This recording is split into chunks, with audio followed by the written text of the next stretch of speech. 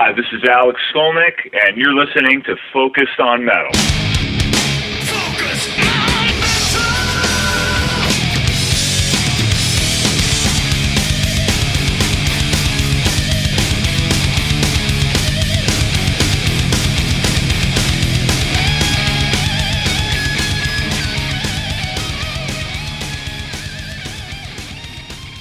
Hey, Metalhead, Scott Thompson here, welcoming you to yet another edition of that which we call Focus on Metal. Can you believe September so far? The amount of great new releases that are coming out is just absolutely insane. Last Friday, you had the new Slash album. You had a brand new live album from Night Demon. Stay tuned later on this month to hear from Jarvis all about that deal and the tour. You had a brand new orchestral Alter Bridge release and not only a CD, but a DVD to go along with that as well.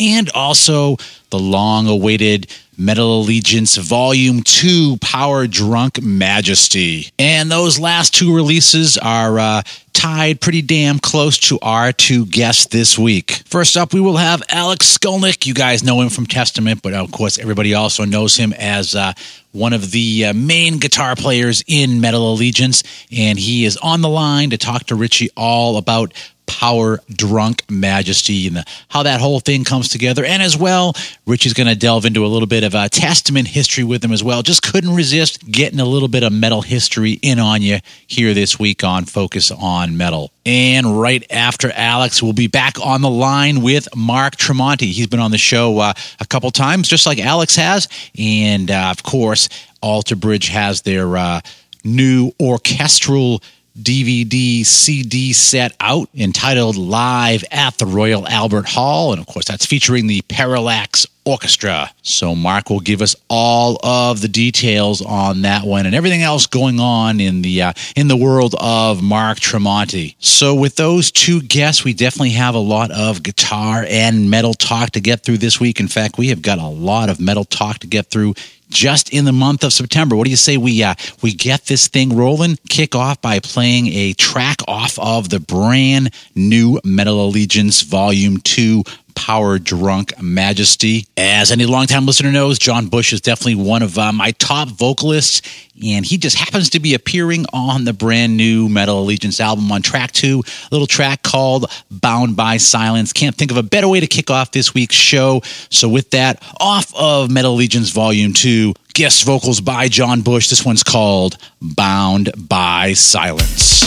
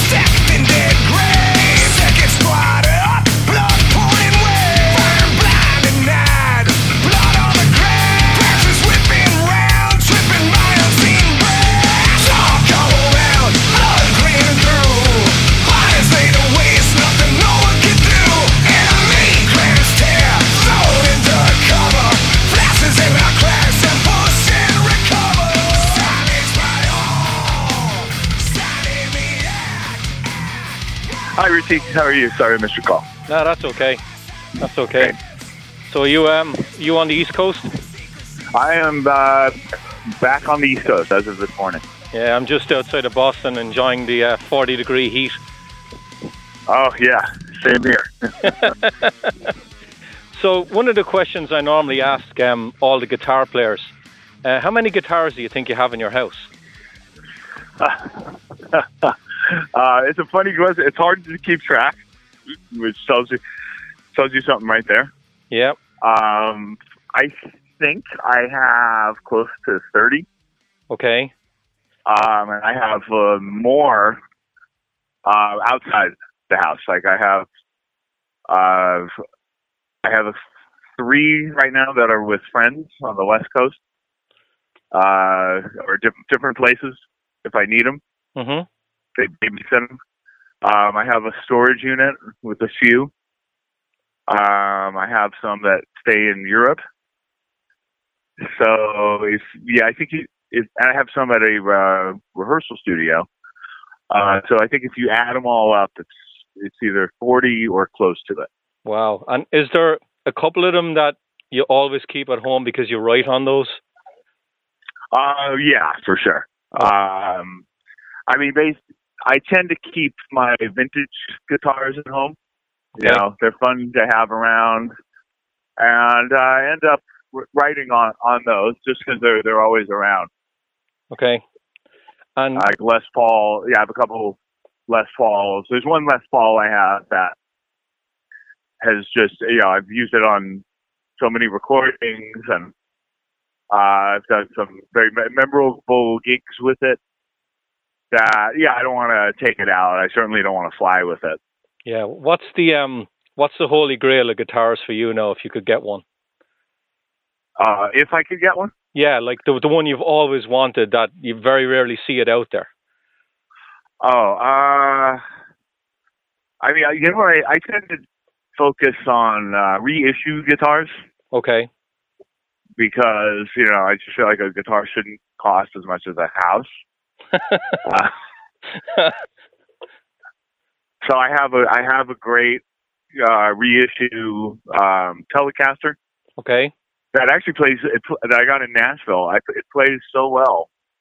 I liked it better than the guitars that cost the real ones from the 1950s that cost over $10,000.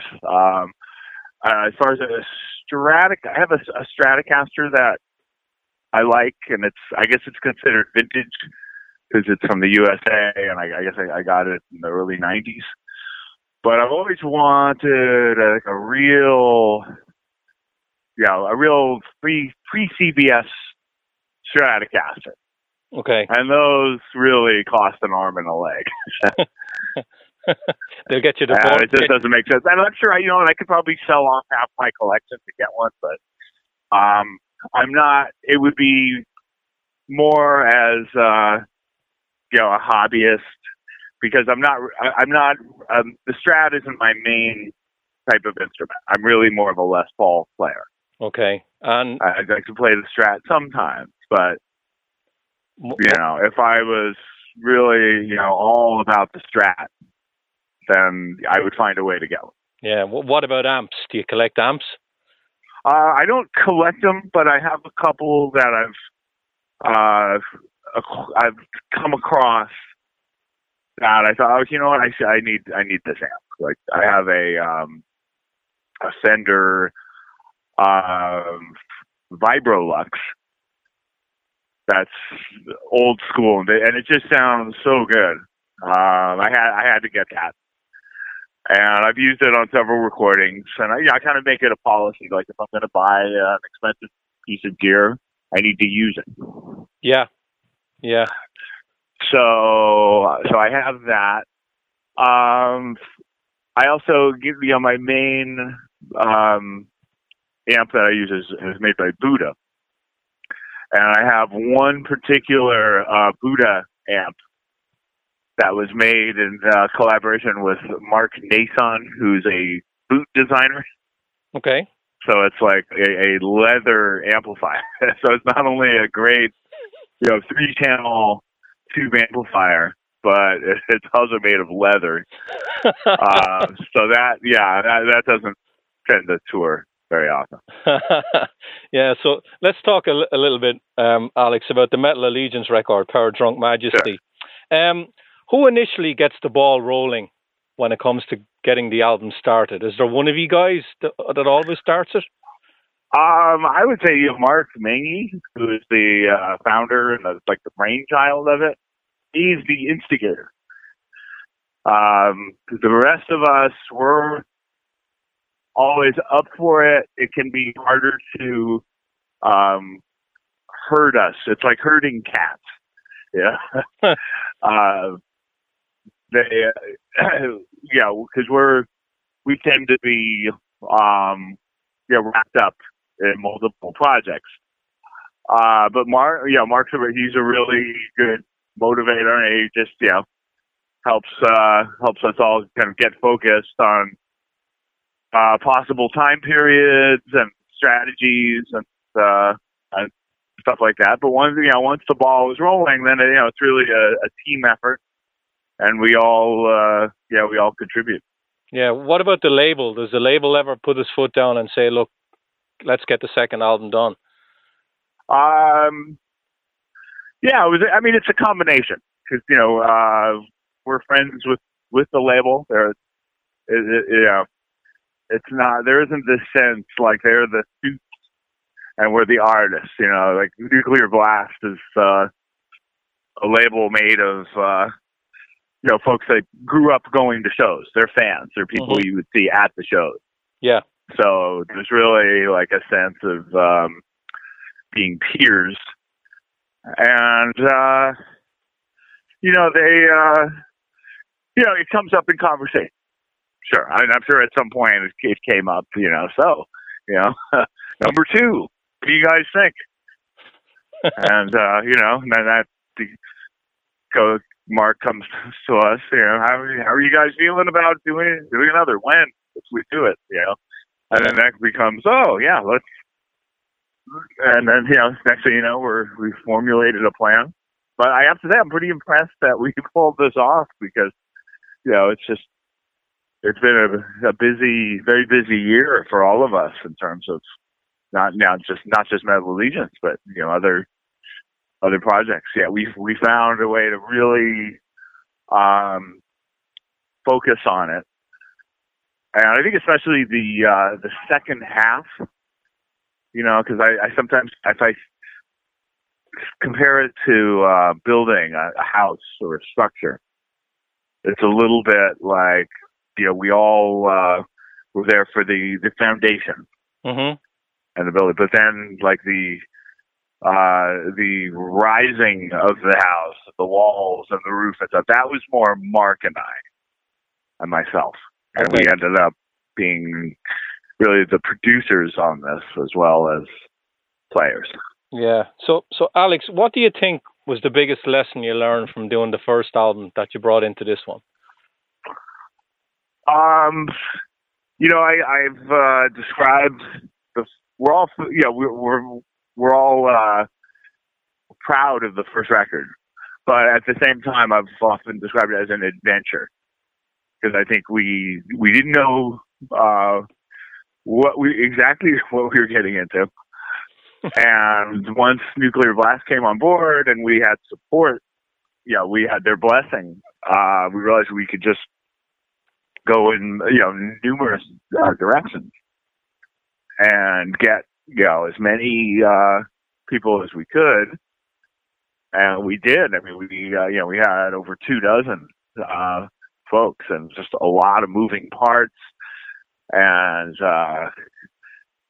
many, a couple different songs with 2 vocalists, as well as a different vocalist on every song.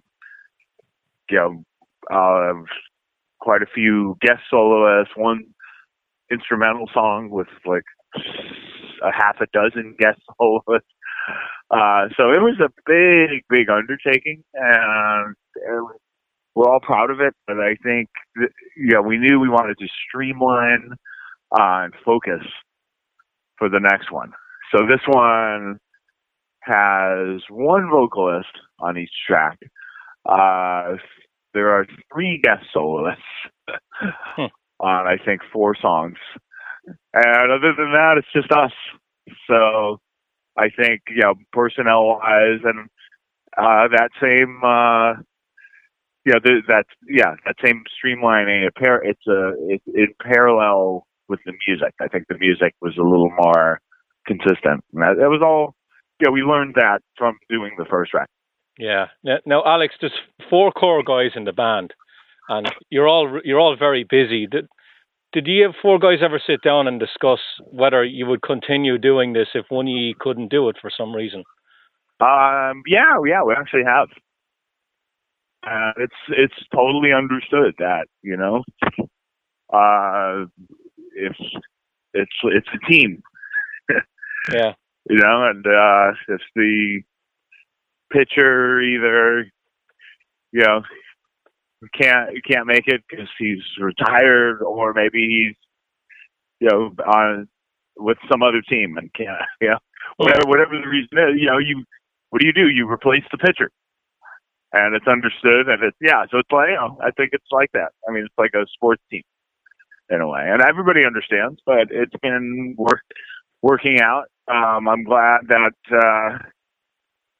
you know, beyond one record, you know, we kept it going with this team, and you know, we just, you know, everything happened. We take it one step at a time. But yeah, I think, you know, if it were to go on without somebody for any reason, it would be understood. Okay. Did you ever toy with the idea of just getting in one singer? Yeah, I think we tossed it around, and I think that, you know, it always could have been an option, but we're all of, you know, those of us that are in bands for a living, you know, we're used to music with one singer. We're used to that point. Yeah, we do that. So I think it was just a nice change to do music for more than one singer. Yeah, I'm just thinking, Alex, about the live show more than the studio, because you can get all the singers to do the studio stuff now. They can send in their files or even come into the studio to sing. But when you guys are all free, and you can't really bring it on the road because you have to rely on all the singers to be free as well. Mm-hmm. Right. It's difficult. I mean, I think for live shows, you know, we know, yeah, there's no way we're ever going to get like an entire lineup from either record, especially the first record, you know, all in one, at the same place at the same time for some gig. Yeah, with everybody's schedules, it's just not going to happen. But, you know, there's some overlap. So, like Mark Otagueda, he's our main live singer. Yeah. He's done, I think, pretty much all the live shows since we started releasing records. And he can cover, he's very diverse. He can cover more than one type of voice. So he has sang the Chuck Billy song. He has sang the Phil Anselmo song. He's got, you know, a few of his that he's on, and I think that'll continue. I think there's some other songs on this that are covered by different singers that he could do as well. And then, you know, there's other singers that could cover. Like if you know, my Testament compadre Chuck Billy, he's been on a few of the shows. Mm-hmm. And like the opening track of this record, The Accuser, I could absolutely hear him singing that. You know, he won't try to sing like Trevor from the Black Dahlia Murder. It's a different voice, but his voice would sound great doing that song. Okay. So you know, we find ways to make it work with you know, a smaller cast. Yeah. So what on the records?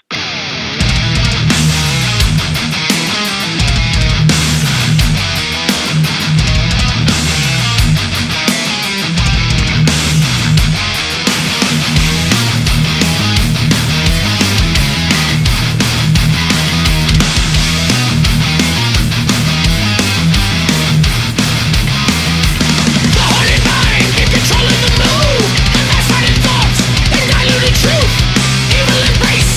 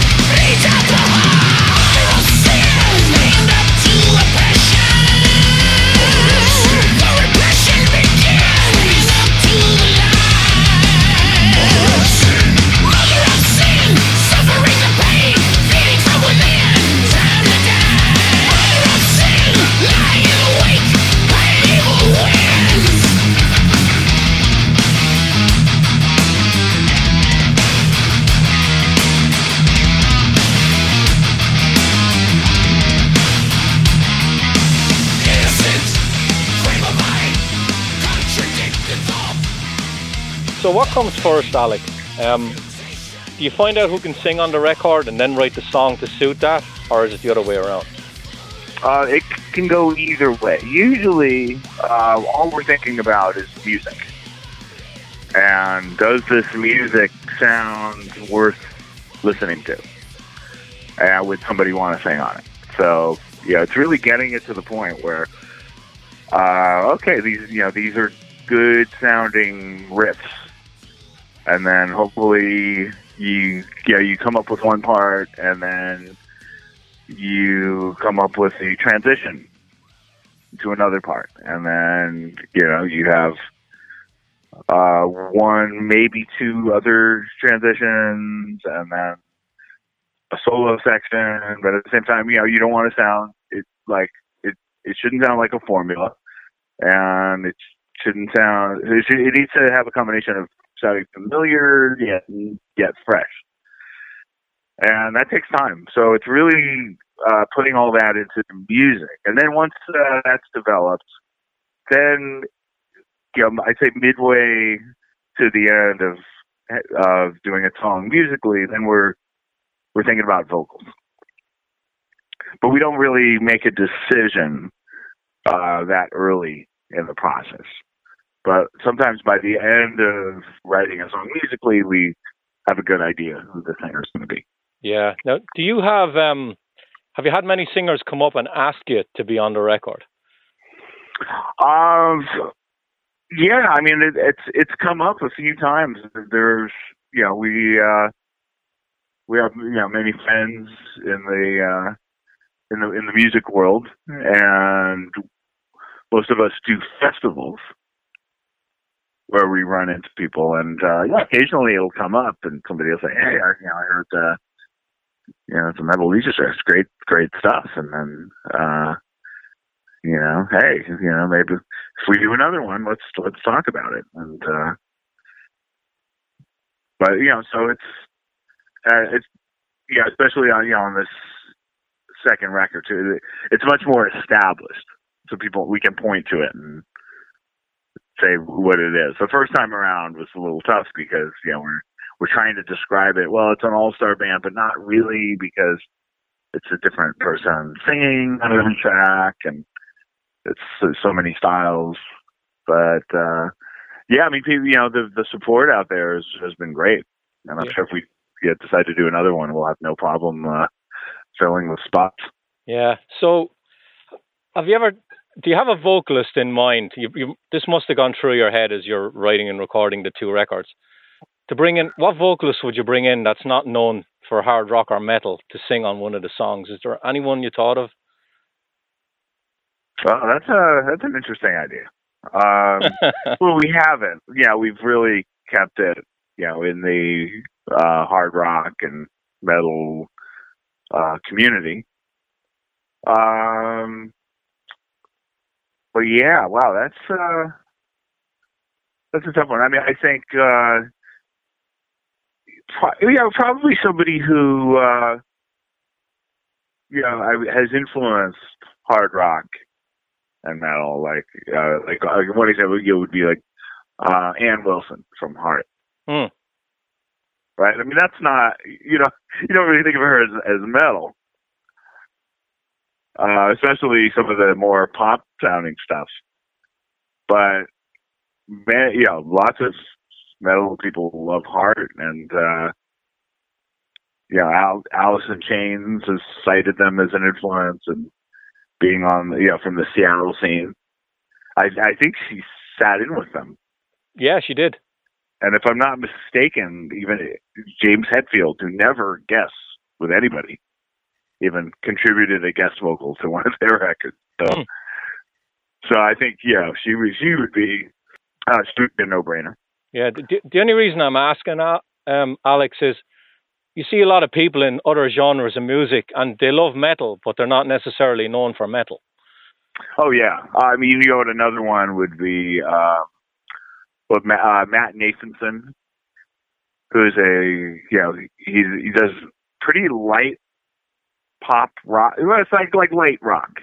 And I think fans of John Mayer, for example, like him. But he loves metal, grew up on metal, covered a Def Leppard tune, and got the thumbs up from Def Leppard.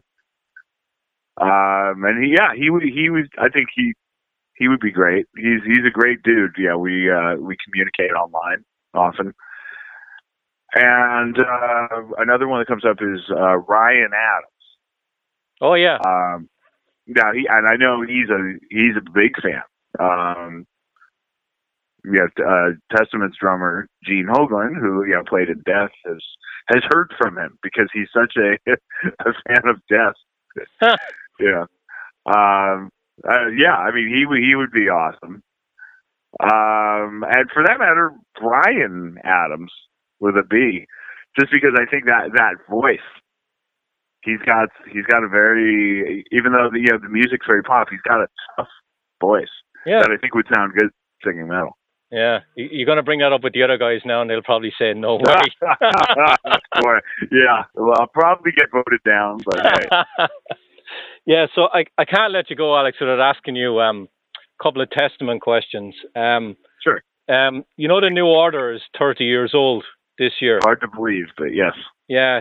What's your most abiding memory of recording that? Oh, gosh. I remember it was very cold. We were in upstate New York. Mm-hmm. And even though it was our second time recording there, it was, because we'd done our first record there, we were still caught off guard by the cold, having grown up on the west coast of the United States, in the San Francisco Bay Area.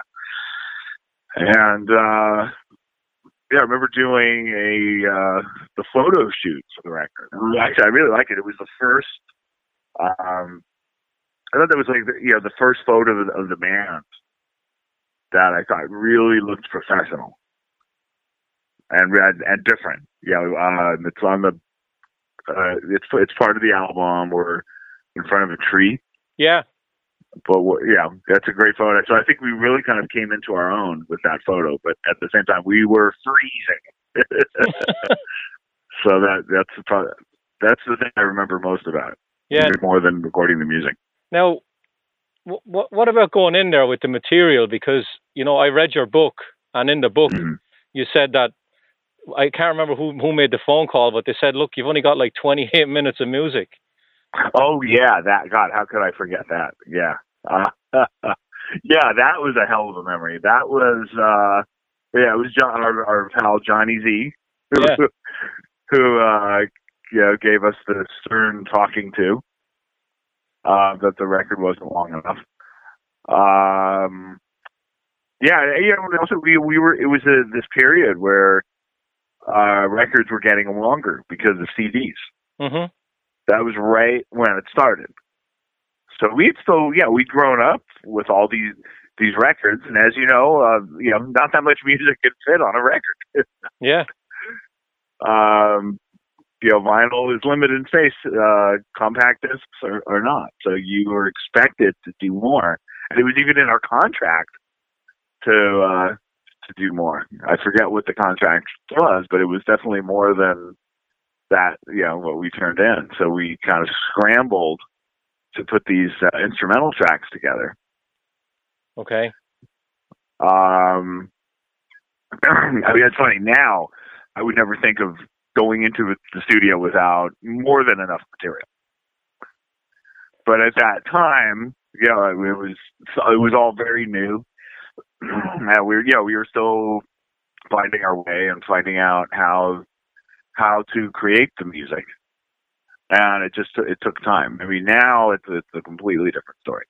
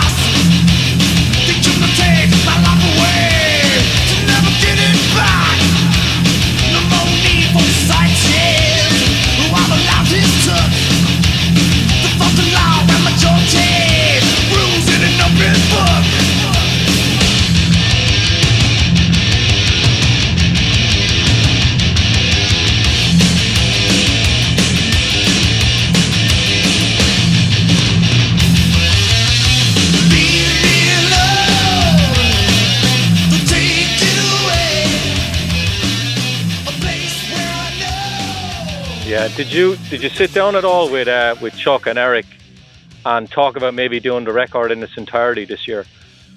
Oh yeah, I think we're planning on it.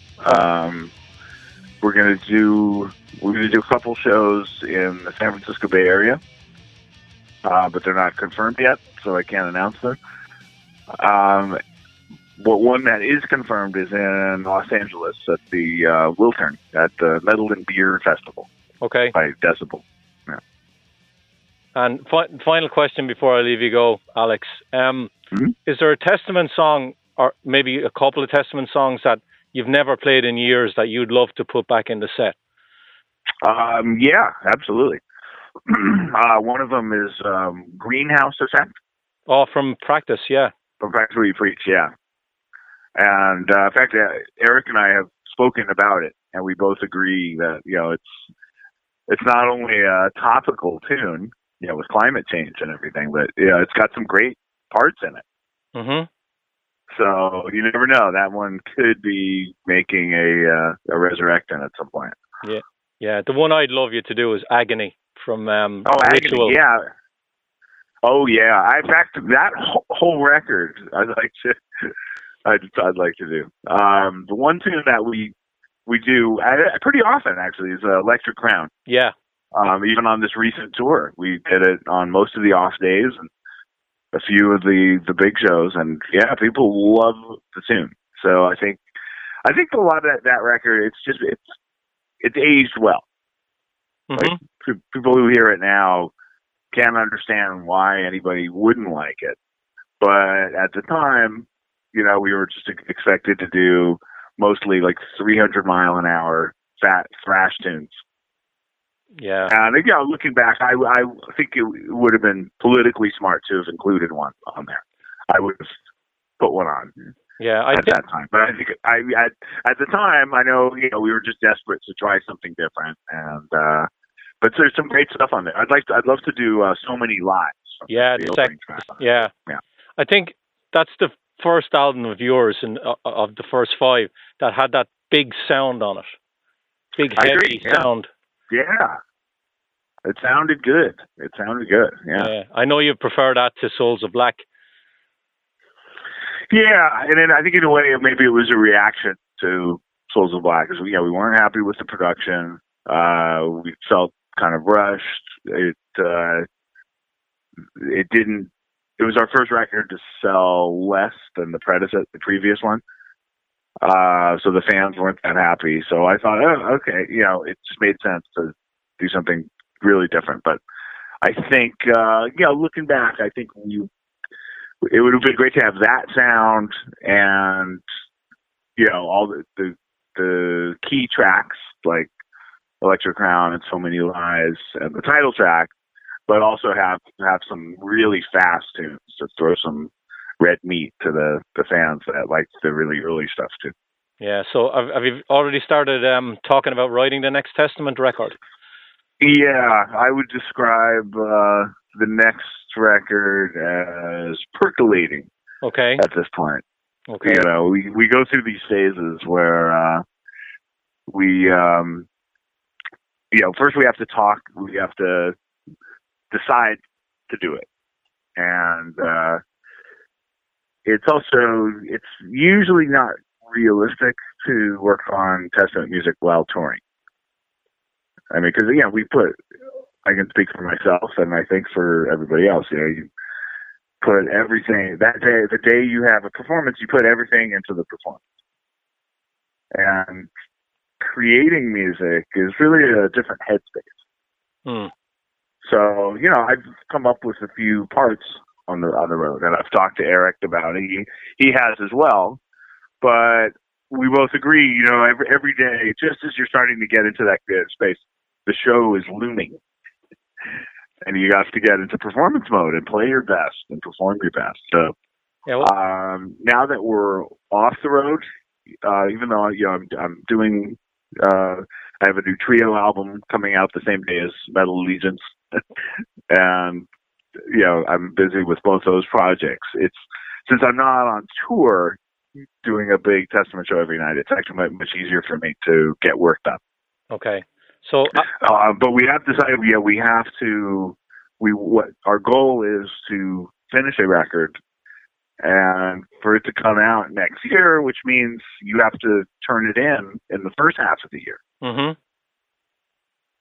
So so on the one hand, yes, we're kind of letting the ideas happen. We're not jumping into it, but we also recognize that we're gonna have to do this. We're gonna have to write down as many ideas as we can and get them together, and turn it into a record. Yeah. So Alex, before I leave you go, do you want to give out all the social media sites where people can get in touch with you or the band? Sure. People can follow me on Twitter at Alex Skolnick. I registered Twitter when it was new, so I don't have one of those weird Twitter handles. So I feel very fortunate. And my Instagram as well, at Alex Skolnick. And my Facebook page, you can like me, at Alex Skolnick. Sorry, Alex Skolnick official fan page. Okay. And there are also pages for Alex Skolnick Trio. And of course, Metal Allegiance has its own page. The Testament one, most of the Testament social media is Testament Allegiance. Okay. Because Testament, the word Testament is a common word that's often used by religious groups. Yeah. So what you're telling me, Alex, is you're out there everywhere. Pretty much, yes. Yeah. I'm easy to find, or you can just Google Alex Skolnick and all this stuff will come up. Okay. Well, I'll be honest, Alex. The new album's brilliant, and I wish I could. Thank you so much. I wish I could get to the show in New York next month. I can't make it down. I'd love to go. Understood. Yeah. Well, hopefully we'll come out to your neck of the woods. And I'll be definitely there. So I'll leave you go, and so have a good rest of the day. Okay, Thanks for talking to me. Thanks. All right, Alex. Bye.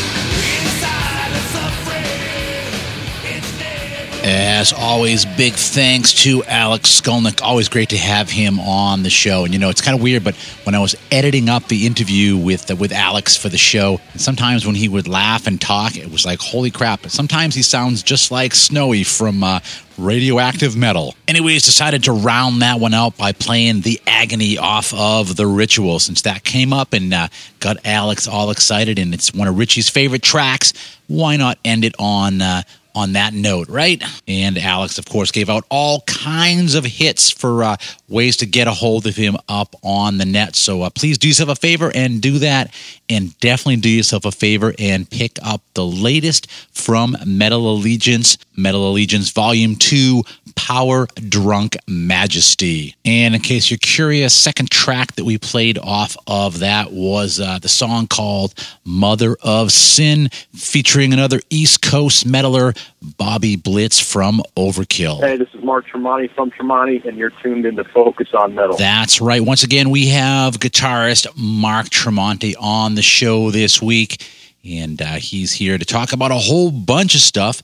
Came on primarily to talk about the latest book that's coming out, or his only book that's coming out. It coincides with the latest Tremonti release, A Dying Machine. And with that being a concept album, there's actually an entire book that goes along with the album. So Mark's on the show to talk about the book, when it's available, how many of them are available, as well as some insight into the A Dying Machine album and the tour. And, good news, you'll find out in the interview that they are definitely playing a lot of new material on the Tremonti tour off of A Dying Machine. So that's very cool.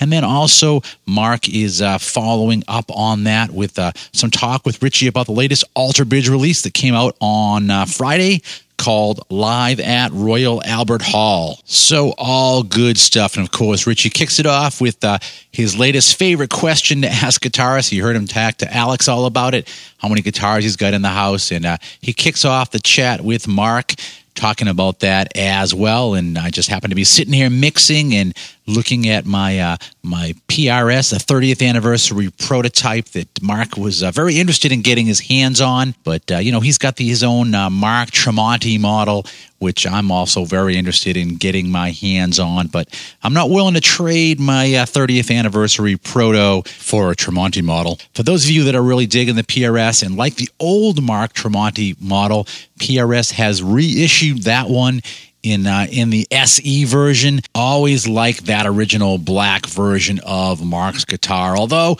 I really do wish that PRS would put their heads together and figure out a way of marketing and putting out the other proto that Mark plays on tour. Very, very cool guitar.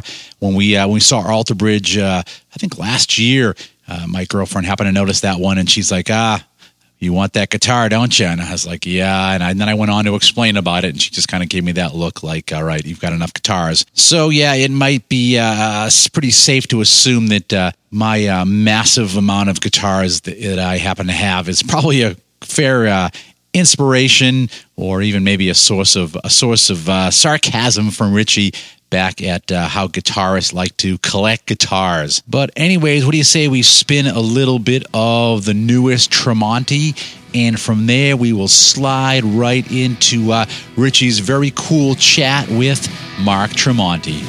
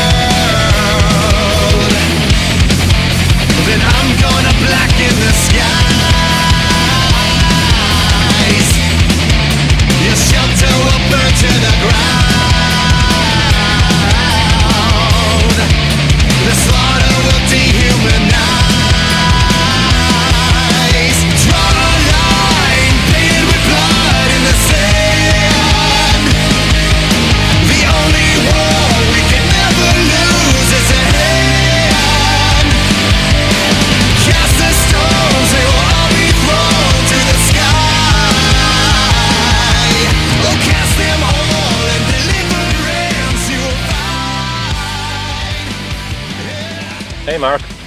Hey, Richie, how are you? Good to talk to you again. Good to talk to you, man. Yeah, I believe you played a show in Ireland since the last time I spoke to you. Oh, yeah. We played a few. Yeah.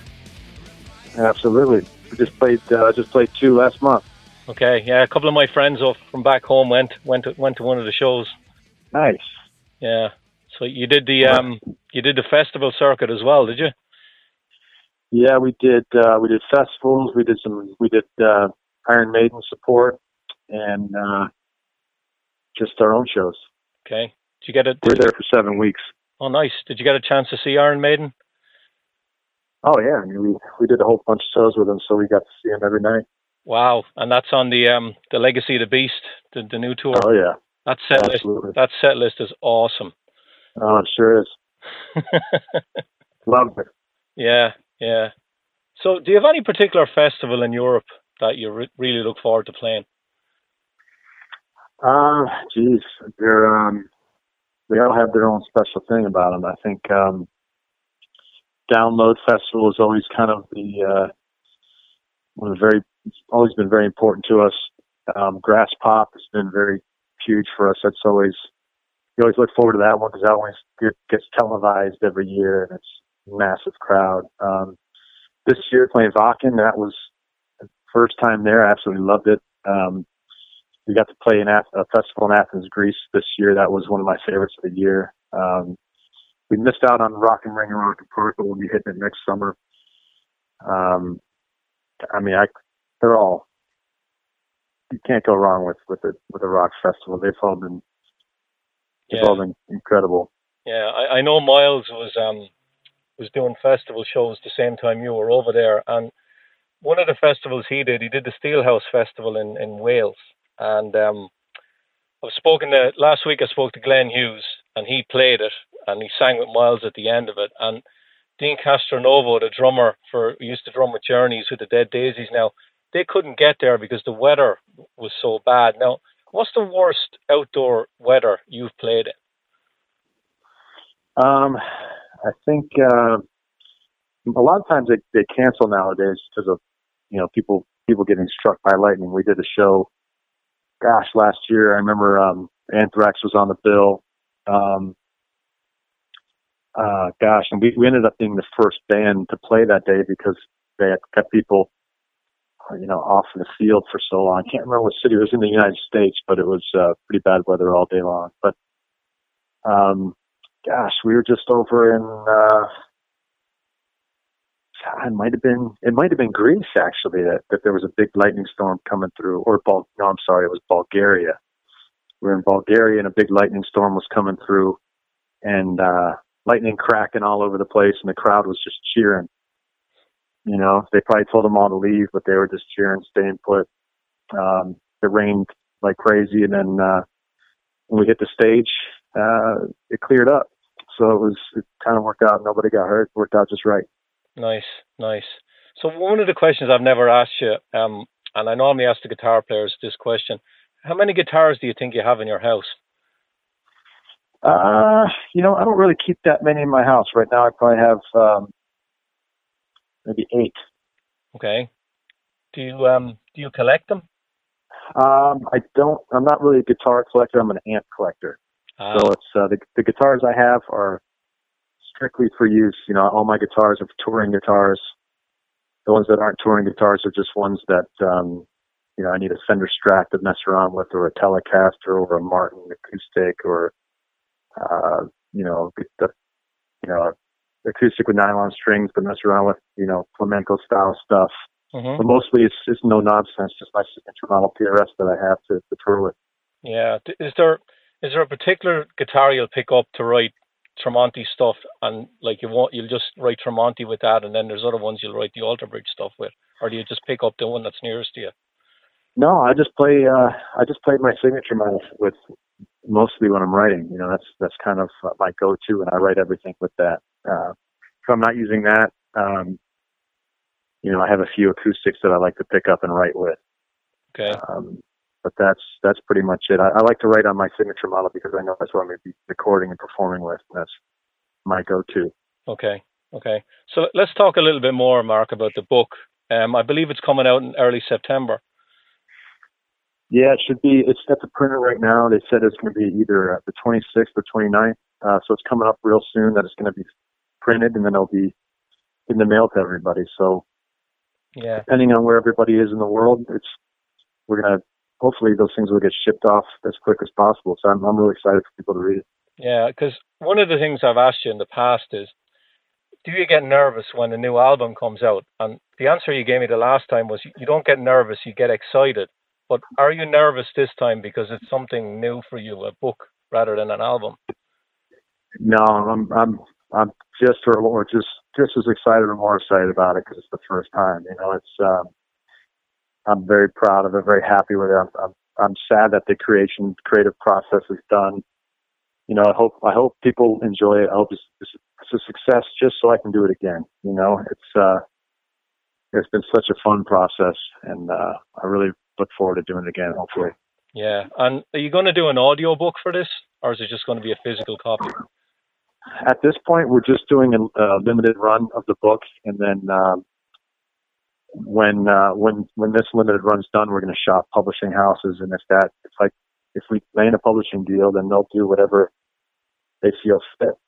But for now, our agents up at UTA, their advice was just do a small limited run, because if you sell too many of these things, it's hard to kind of get a publishing house to get behind you because you've already sold all the books. So they want to keep it limited so they get excited about it, and then if they do the audio book, they do it.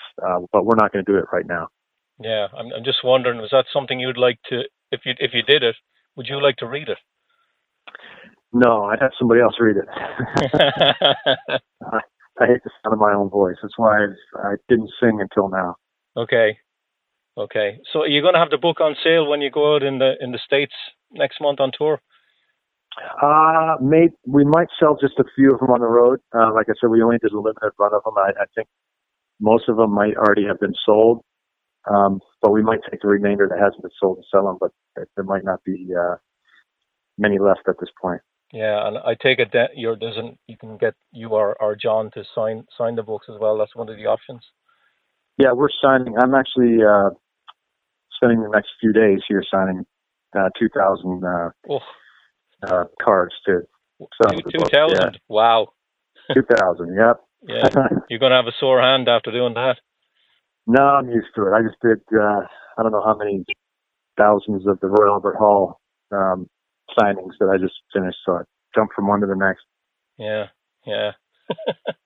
So you do actually want to do another book. Do you think you'd like to do a series of books on this story, or just do something completely different? I think it would make most sense if the next one would follow up with this story, and then after that, if that was somewhat of a success, I'd kind of go in a different route next time. Yeah. So how many songs, Mark, did you end up putting in the set from A Dying Machine? So far, we've had 8. Oh, you've done? Good. Yeah. So we're going to keep on adding them in there, and hopefully, eventually, before this cycle's over, we'll have played all of them. Fantastic. I love artists that do that, personally. They don't want to just play all the older songs, that they want to challenge the audience. So I'm really glad you're doing that. Yeah, it's mostly because it's our favorite collection of tunes yet. So I think, at some point, even in the future, we might just do a night where we play from start to finish. Yeah, it must be tough if you're doing 8 to pick the ones that you're leaving off, because you're doing so much of it. Yeah, we just kind of lengthen the night. Now we're doing. I think the last set we did was about 19 tracks. Wow. So it's just getting longer, and a lot of people are going to be upset if they don't hear some of their favorites. So if we played more of the new songs, we're going to have to continue to play these old songs, just make the set list longer. That's it. That's if you don't have a curfew. Yep. What about when you play support? Do you just play all the new songs, or do you mix in the old ones as well? We've been playing maybe 3 new songs from the support slots. We're going to keep it high energy. That whatever songs kind of go over best first listen. So we have with Iron Maiden, we were doing a 50-minute set, and I think we played 3 new songs out of that set. Nice.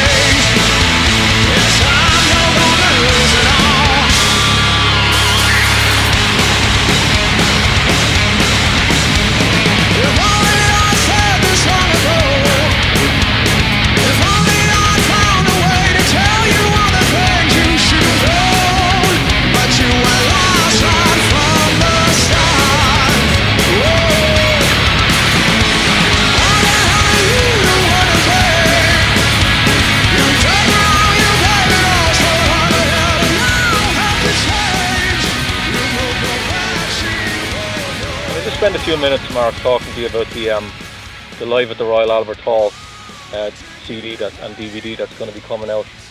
Mm-hmm. After what particular Alter Bridge record did you guys sit around and say to each other, you know what, I'd love to hear some of this with an orchestra? It was actually when we were on tour after doing the last Euro record. Actually, our manager, Tim, had said, you know, we got this record coming out, we've got all this other stuff going on, and we're doing well, but what could we do to kind of challenge ourselves to do something different, push the needle and do something that challenges us? And he said, what about doing it? And at first I was like, you know, I don't know. That could go really bad. It could be really cheesy. You know, it could be great, but it could also be bad. And then the more we thought about it, like, you know what, if we did that, we would have to make our set list fit that. And let's not just play a heavy metal set with an orchestra. Just let's make an atmospheric set with songs that breathe and have atmosphere and have space. Mm-hmm. And are more suiting to the orchestra. So that's what we did, and we challenged ourselves to play a set we've never played before. A lot of songs we had played. Some of the songs we've maybe played just a handful of times. So we put together a very, very 2-hour-long set list of songs that we really hadn't played that much. You know, some of them we had, but a lot of them were a big challenge to put in there. So yeah, we tackled it, and I'm glad we did. Yeah. Now, was the Royal Albert Hall the only place you mentioned to play this, or was there other venues? That was just that was the perfect place to do it. It's classy, beautiful venue. It's just such an honor to play there. And if you're going to do something that's, you know, with an orchestra, that just seemed the proper fit. And London is just such a home base for this band as well. That it made sense. Yeah. Had any of you guys been to the Royal Albert Hall before or played there? I went there once. We were playing. I don't know if it was when we were playing Madison Square Garden the next day or something, but we were at the hotel lobby bar, and I ran into some of the guys from John Mayer's band, and they were playing Royal Albert that night. They invited us out to the show, so we went out to see them play, and I just remember just how classy that venue was. And, that was the only time I'd been there before we played it. Yeah. Now, what? How does the process of this work? Like, you got Simon Dobson, I believe, was the conductor. Do you just hand them all your CDs, and then he goes off and writes the orchestration, and you don't hear what he's done until rehearsal? No, they send them. So we gave them a set list, and then Simon and one or two other. We had help with one or two other folks to help them orchestrate the stuff, and they would give us. You know, the sheet music for all the instruments, and then we would plug that into a synthetic program where we could hear it played synthetically, you know, and hear how it fit. After 3 or 4 songs, we kind of like, you know what, they're knocking it out of the park. Let's just do this. I thought with each and every song we'd have to pick it apart. Say, I don't like this violin part. I don't like this oboe part or whatnot, but everything they turned in was perfect, and we just kind of let them go with it from that point. And when we got to rehearsals, that was just another checks and balances where we'd say, if we hear something in rehearsals, we can kind of address it then. But we didn't realize until rehearsals that we only got through each song one time before we performed this in front of all these people and filmed it. So it's you know, kind of came together. I'm glad it worked out, because it could have gone very wrong. Yeah. Was there any particular song you remember handing to Simon, and you were a bit worried about if it would work or not? All of them, you know. It's, wow. I think some of the songs like Blackbird, Cry of Achilles, and some of the more songs you would call like epic, the bigger, longer, dramatic songs we thought would work good with an orchestra. But for the most part, some of the heavier stuff we didn't want. You know, we didn't want it to seem forced, and we were very happy with the way it turned out. Yeah, I think with the heavier, faster songs, it's harder to find the spaces for the orchestra, so you don't know whether they're just playing what you're playing, or you know what I'm trying to say. Exactly. That's why we fashioned the set list to fit tonight, and we cut out a lot of the heavy, fast stuff. Songs like "Addicted to Pain" made it, but we've already released that video online, and everybody loved it, and we thought it turned out great for a heavy, fast song. But we didn't play some, like a Ties That Bind or whatnot with the orchestra, because it's just too fast paced to let anybody really hear what that orchestra is doing. It would have been a waste of all that talent and time to hide what they were doing. Yeah. Did you get any other offers after you did this to maybe repeat it in another country? We've hinted about it, about maybe, showing up when we come back to Falter Bridge, maybe doing some shows, maybe even some festivals or whatnot. But it might be somewhere down the road. I don't think it's going to be a tour of us doing it, but it might be some special events. Yeah, and what the next Alter Bridge album now, after doing something like this, is orchestration something you'd like to maybe put on a couple of tracks in the future? No, I think we'll keep the record, just a rock band. But on every record we do, we always have backing tracks of violin or stuff that supports the sound but are very hidden. So most bands do it, but it's just not something that's really loud in the mix. Yeah. Did you get a chance to talk to many of the members of the orchestra? Like, were a lot of them aware of who you were? Yeah, I mean, it was, we really didn't get much time because it was 2 days of rehearsals, and we thought we'd get through the set multiple times, but everything was we only got through each song really once, so we didn't really have a lot of downtime. It was just kind of in passing. There was a lot of them in the orchestra, so it was just, hi, how you doing? There's not a lot of, until the show actually happened, we didn't really get to relax and sit down and have a drink and whatnot. So it was just a lot of nerves and hard work to get it on stage. And once Simon, though, we spoke with Simon a lot, because he was the conductor, and everybody else was kind of just trying to focus on what they had to do, and there wasn't a lot of downtime. Yeah, because I'm sure now you're normally on stage, there's maybe a couple of guitars, drums, and a bass, and now you're putting in your in-ears and you're hearing all these other instruments. It must have been like, holy shit. Oh, I loved it. I don't use in-ears, so we had them pumping through the side fills. So I had an orchestra coming through the side fills. The first night they were kind of quiet, so the next night I had to turn it way up. Oh my God. So when you're on stage and you hit that and you hear that orchestra pounding behind you, it was definitely one of the coolest things I've experienced. Yeah, it must be like a tick the box moment to have an orchestra play to the songs that you wrote. Absolutely.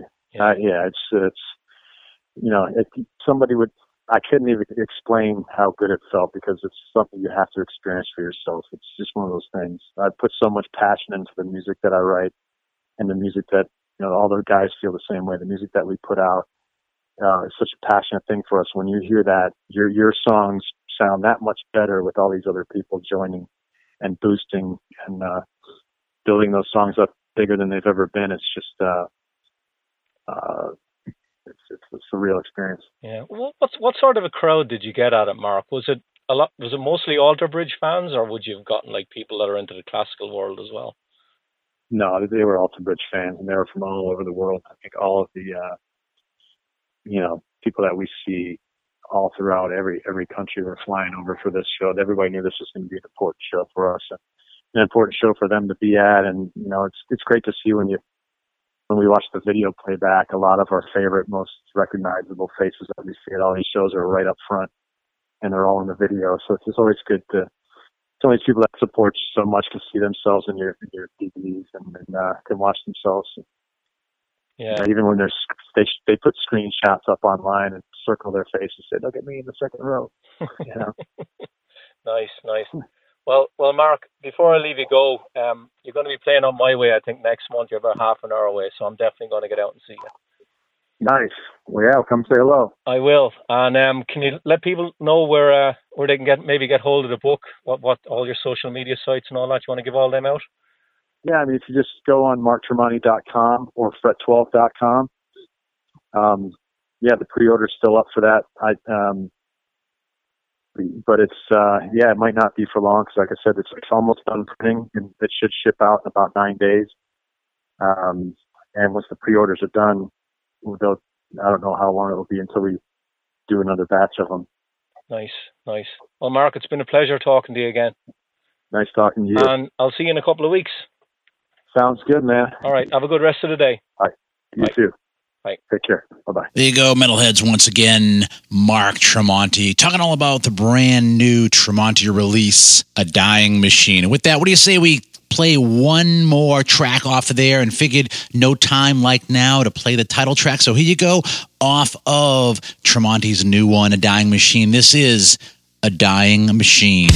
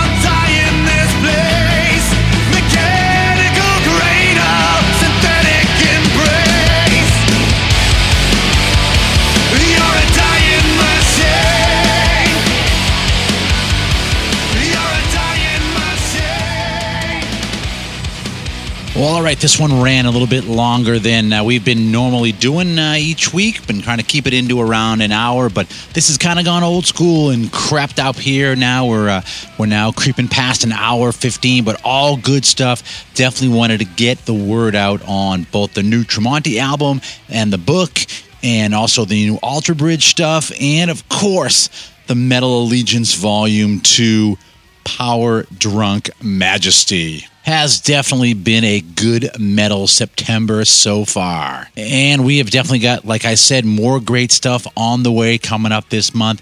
Got chats with Jarvis Leatherby about Night Demon and their new live album, as well as what else is going on with Night Demon now and in the future. We've got one of the dudes from Wilson coming on, talking about the brand new Wilson album. Our old buddy Kotak will be dropping by, and he'll be regaling us with the latest on Kingdom Come.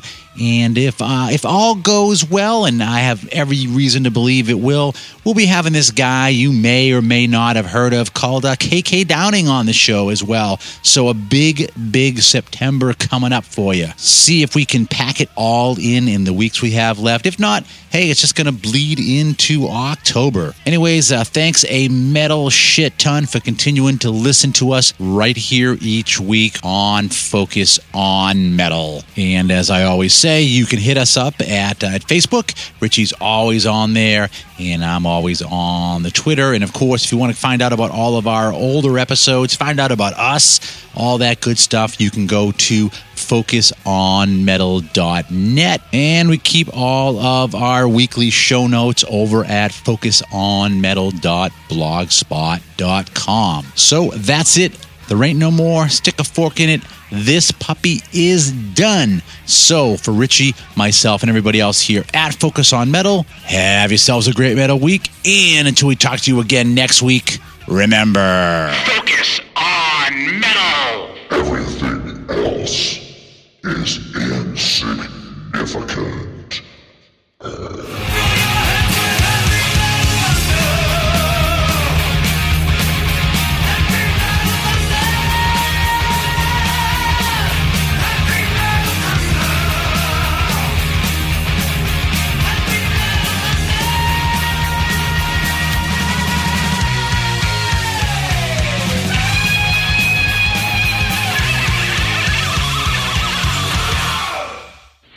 here. It's over. Go home.